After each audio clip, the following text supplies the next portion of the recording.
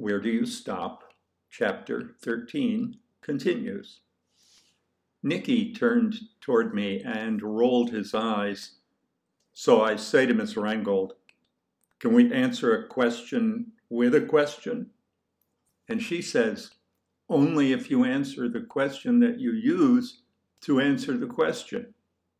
So I say, "What question are those guys working on?"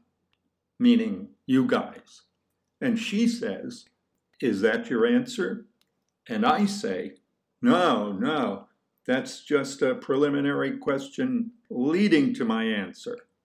So she says, "Where do you stop?" And I say, "I think that's the answer to this question." And so she says, "Very clever, Nicky, very clever. You like that, Barbara? Very clever." And then she says, "Go ahead and join that group if they have no objections." So here I am. He looked around the table slowly. "And I know you don't have any objections, right?" he said. I wanted to be a strong leader, but I was scared to death of Nicky Furman. I didn't want anyone, especially Patty, to know that. So, trying mightily to give the impression that the question of Nicky's joining our group was of no interest to me whatsoever, I said, "I think the important thing is that we should get right to work. Everybody agree?" There were silent nods from everyone. "Okay," I said, "I've been doing some reading, and here's what I've got so far.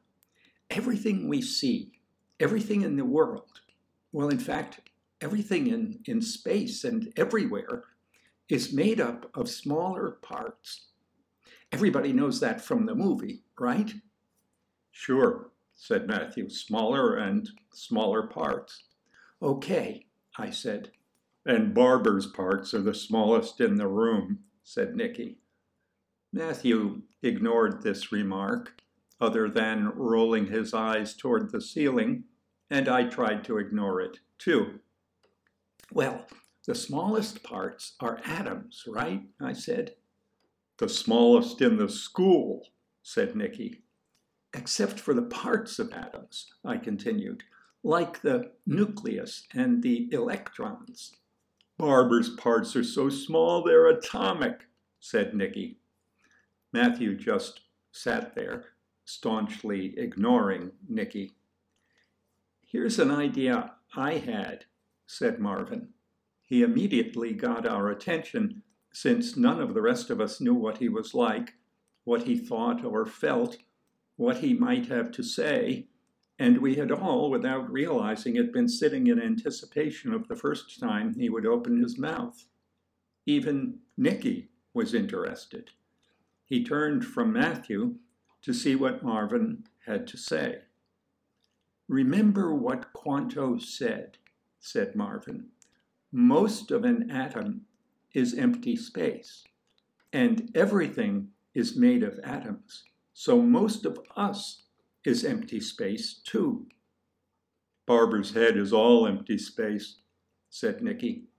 But even he must have felt that his interruption of Marvin wasn't welcome, because he spoke in an oddly subdued way,